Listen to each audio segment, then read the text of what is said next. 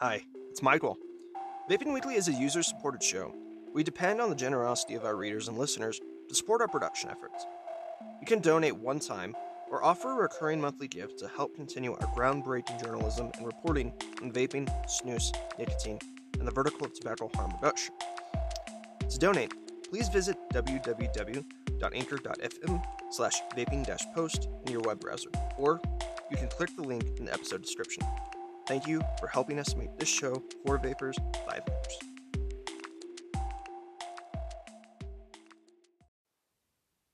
The following podcast is for adults over the age of 18 years or 21 years based on geography. Listener discretion is advised.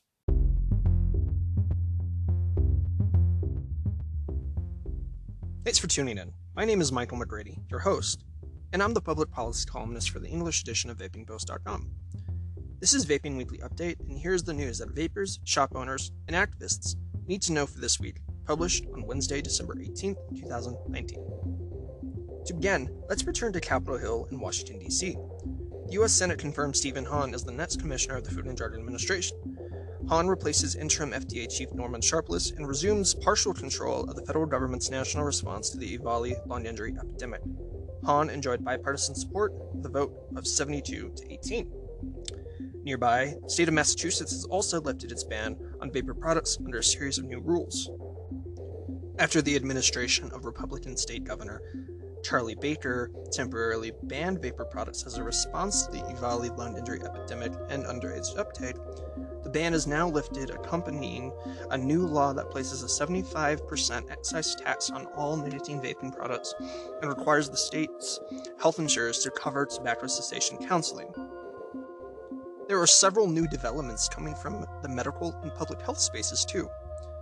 A study published in the American Journal of Preventive Medicine, published by the University of California, San Francisco, found that while e-cigarettes might be safer than cigarettes, there are still risks associated with chronic lung diseases. Stanton Glantz, the controversial tobacco control activist and academic, led the study, concluding that out of 32,000 people, 30% were more likely to develop an injury like asthma or emphysema through vaping. People who vape are 1.3 times more likely to face diagnosis than non-vapers. However, it should be noted that the study found that smokers were worse off than people who vaped. Quote, although switching from combustible tobacco, including cigarettes, to e-cigarettes theoretically could reduce the risk of developing respiratory disease, current evidence indicates a high prevalence of dual use, which is associated with increased risk beyond combustible tobacco use.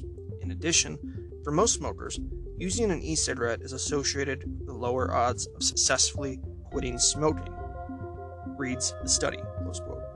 Glantz told the news media that while his findings show reduced risk, e-cigarettes should not be recommended for smoking cessation.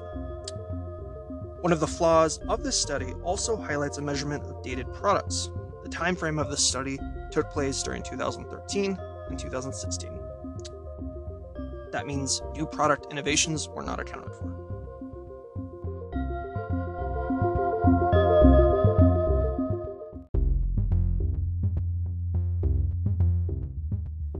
In other public health news, experts from The Ohio State University, New York University, Emory University in Atlanta, Georgia, and Columbia University, also in New York City, recently published commentary in the academic journal Science calling for researchers, policymakers, and activists to draw back on the scaremongering related to vaping. David Abrams, the world-renowned South African behavioral scientist at NYU's College of Global Public Health, was a part of this authorship. Quote, the most harmful products on the nicotine harm continuum, combustible products, should be much more aggressively and stringently regulated than less harmful non-combusted nicotine products. Policies that fail to differentiate will fail public health, close quote, Abrams et al. Said.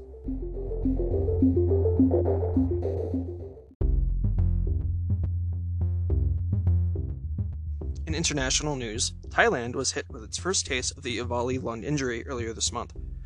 Public health authorities are responding accordingly, including a medical investigation that emulates the one led by the Centers for Disease Control and Prevention in the United States. Also, South Korean military officials also banned the use of vaping products on their military installations. Vaping Post reported that the ban comes after the series of vaping-linked lung injuries diagnosed in the United States. North in Canada, the bug to ban e-cigarettes has hit several provinces across the country. Nova Scotia announced a ban on flavored e-cigarettes effective April 1st, 2020. The ban covers flavored vapor products that contain nicotine, THC, and CBD. Elsewhere, Ontario's Health Ministry also moved to ban the promotion and advertisement of vaping products in gas stations, bodegas, and convenience stores.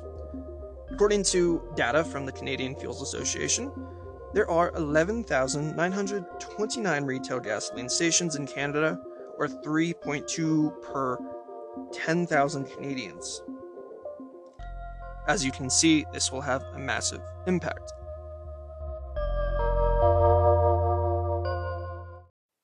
Let's take a short break. We will resume with our special report on consumer innovations after these messages. It's the season of giving. Since Vaping Weekly is a user-supported show, we invite you all to donate to help us keep the show going. Please visit the link in the description to learn more. Meanwhile, let's get back to the show. Happy holidays, and have a happy new year from our family to yours. Now, back to the news.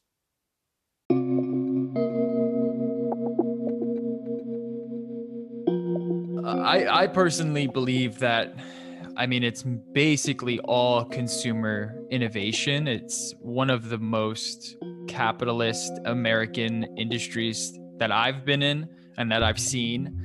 It's, the consumers basically have driven this entire market all the way through. And it stems from this homegrown sort of attitude. And, anyone who gets into the industry most likely started out, whether they were tinkering at home on their own mods or they're making their own e-liquids at home.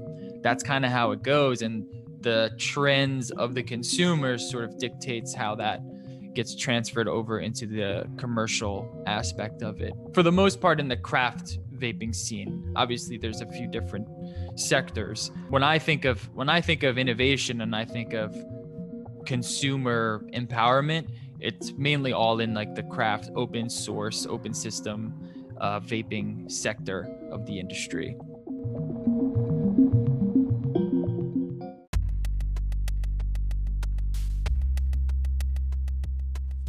That was Wayne Walker, the CEO of Walker Vapor Group, and the host of DIY or Die, the popular YouTube channel, and the podcast of a similar name.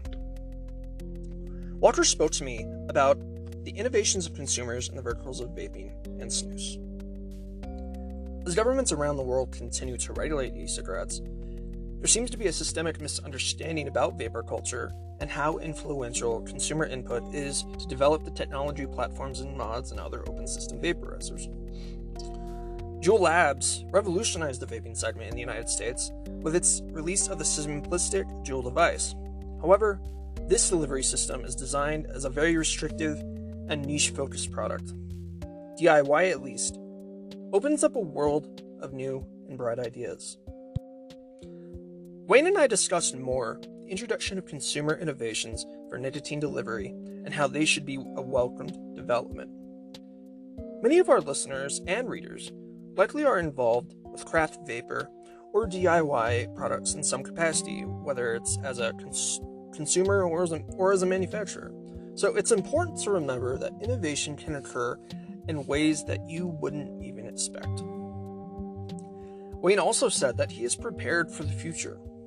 DIY should be respected and involved now more than ever. An MBA candidate at Harvard's Technology and Operations Management program took this concept to heart. While I'm honestly unaware of the author's name, the perspective focuses on opening up a device like Juul as an open source platform.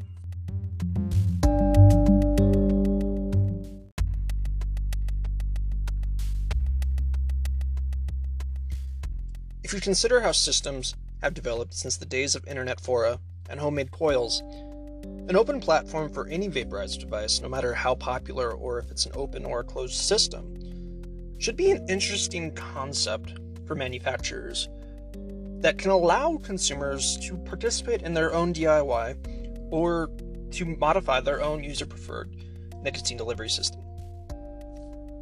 This paper also expands on a concept called open innovation. Open innovation is a theory of distributed innovation processes based on purposefully managed knowledge flows across organizational boundaries using pecuniary and non-pecuniary mechanisms in line with the organization's business model. In English, this simply means that products should be open. When it involves consumer immersion, this theory touches on the consumer involvement at the end of a product's development cycle, but the inclusion of consumer input overall allows the product and its manufacturer to develop designs that respond to the needs of users.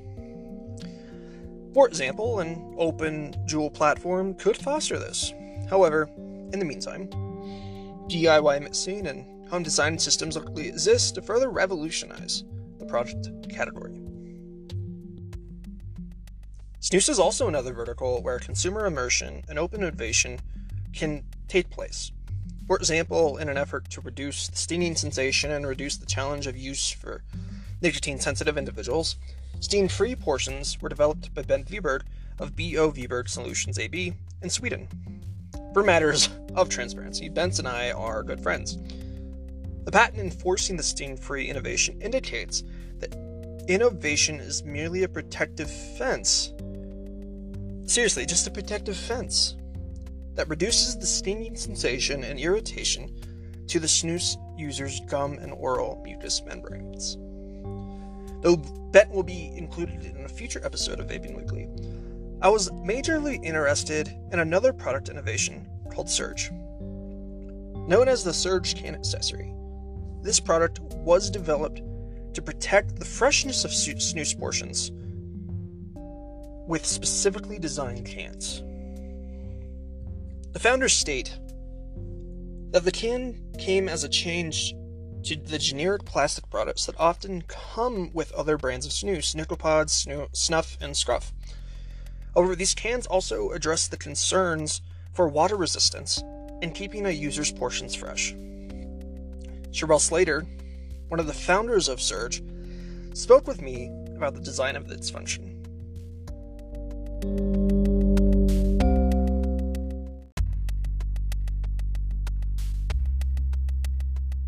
So although we did like some of the other cans, me and my partner and another gentleman who we had discussions on, and I know they enjoy snus as well.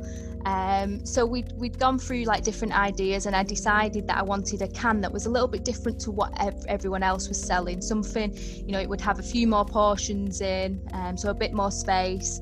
It was quirky. It had that familiarity of everyday carry, which your normal can has. So it's people know how to use it, so ease of use basically, but we just wanted it to be a little bit different in the sense that you could change all the compartments, so everything is interchangeable on every design of the Surge can. So each lid can be taken off, and we have added accessories such as the Surge divider. You can collect all the designs, mix and match, but making it a bit more personal, which our customers have really enjoyed.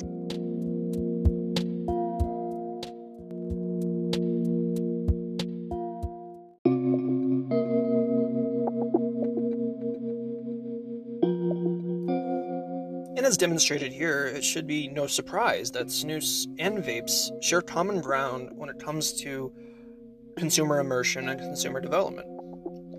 Truly, both verticals are driven by consumers, and that is critical for the future development of risk-reduced tobacco harm reduction products.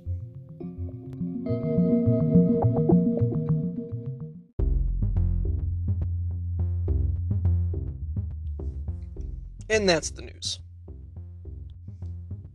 Please stay tuned for our next Vaping Weekly update and our upcoming unfiltered interview with Merwa Glover, the Director of the Center of Research Excellence for Indigenous Sovereignty in Smoking, located in Auckland, New Zealand. We want to thank you again for listening. If you haven't already, check out my latest interview with David Gorlitz, the Winston Man, in our first episode of Vaping Weekly Unfiltered. You can listen to Vaping Weekly on Spotify, Apple Podcasts, Google Podcasts, Pocket Casts, or wherever you get your podcasts. Just click search, type in Vaping Weekly, and click subscribe. Vaping Weekly is created and hosted by Michael McGrady. The editorial team for VapingPost.com also produces this show. Sound design and recording of this podcast are done at Perihelion Creations in Monument, Colorado. Vaping Weekly is presented by Anchor.fm. We are independent of big tobacco.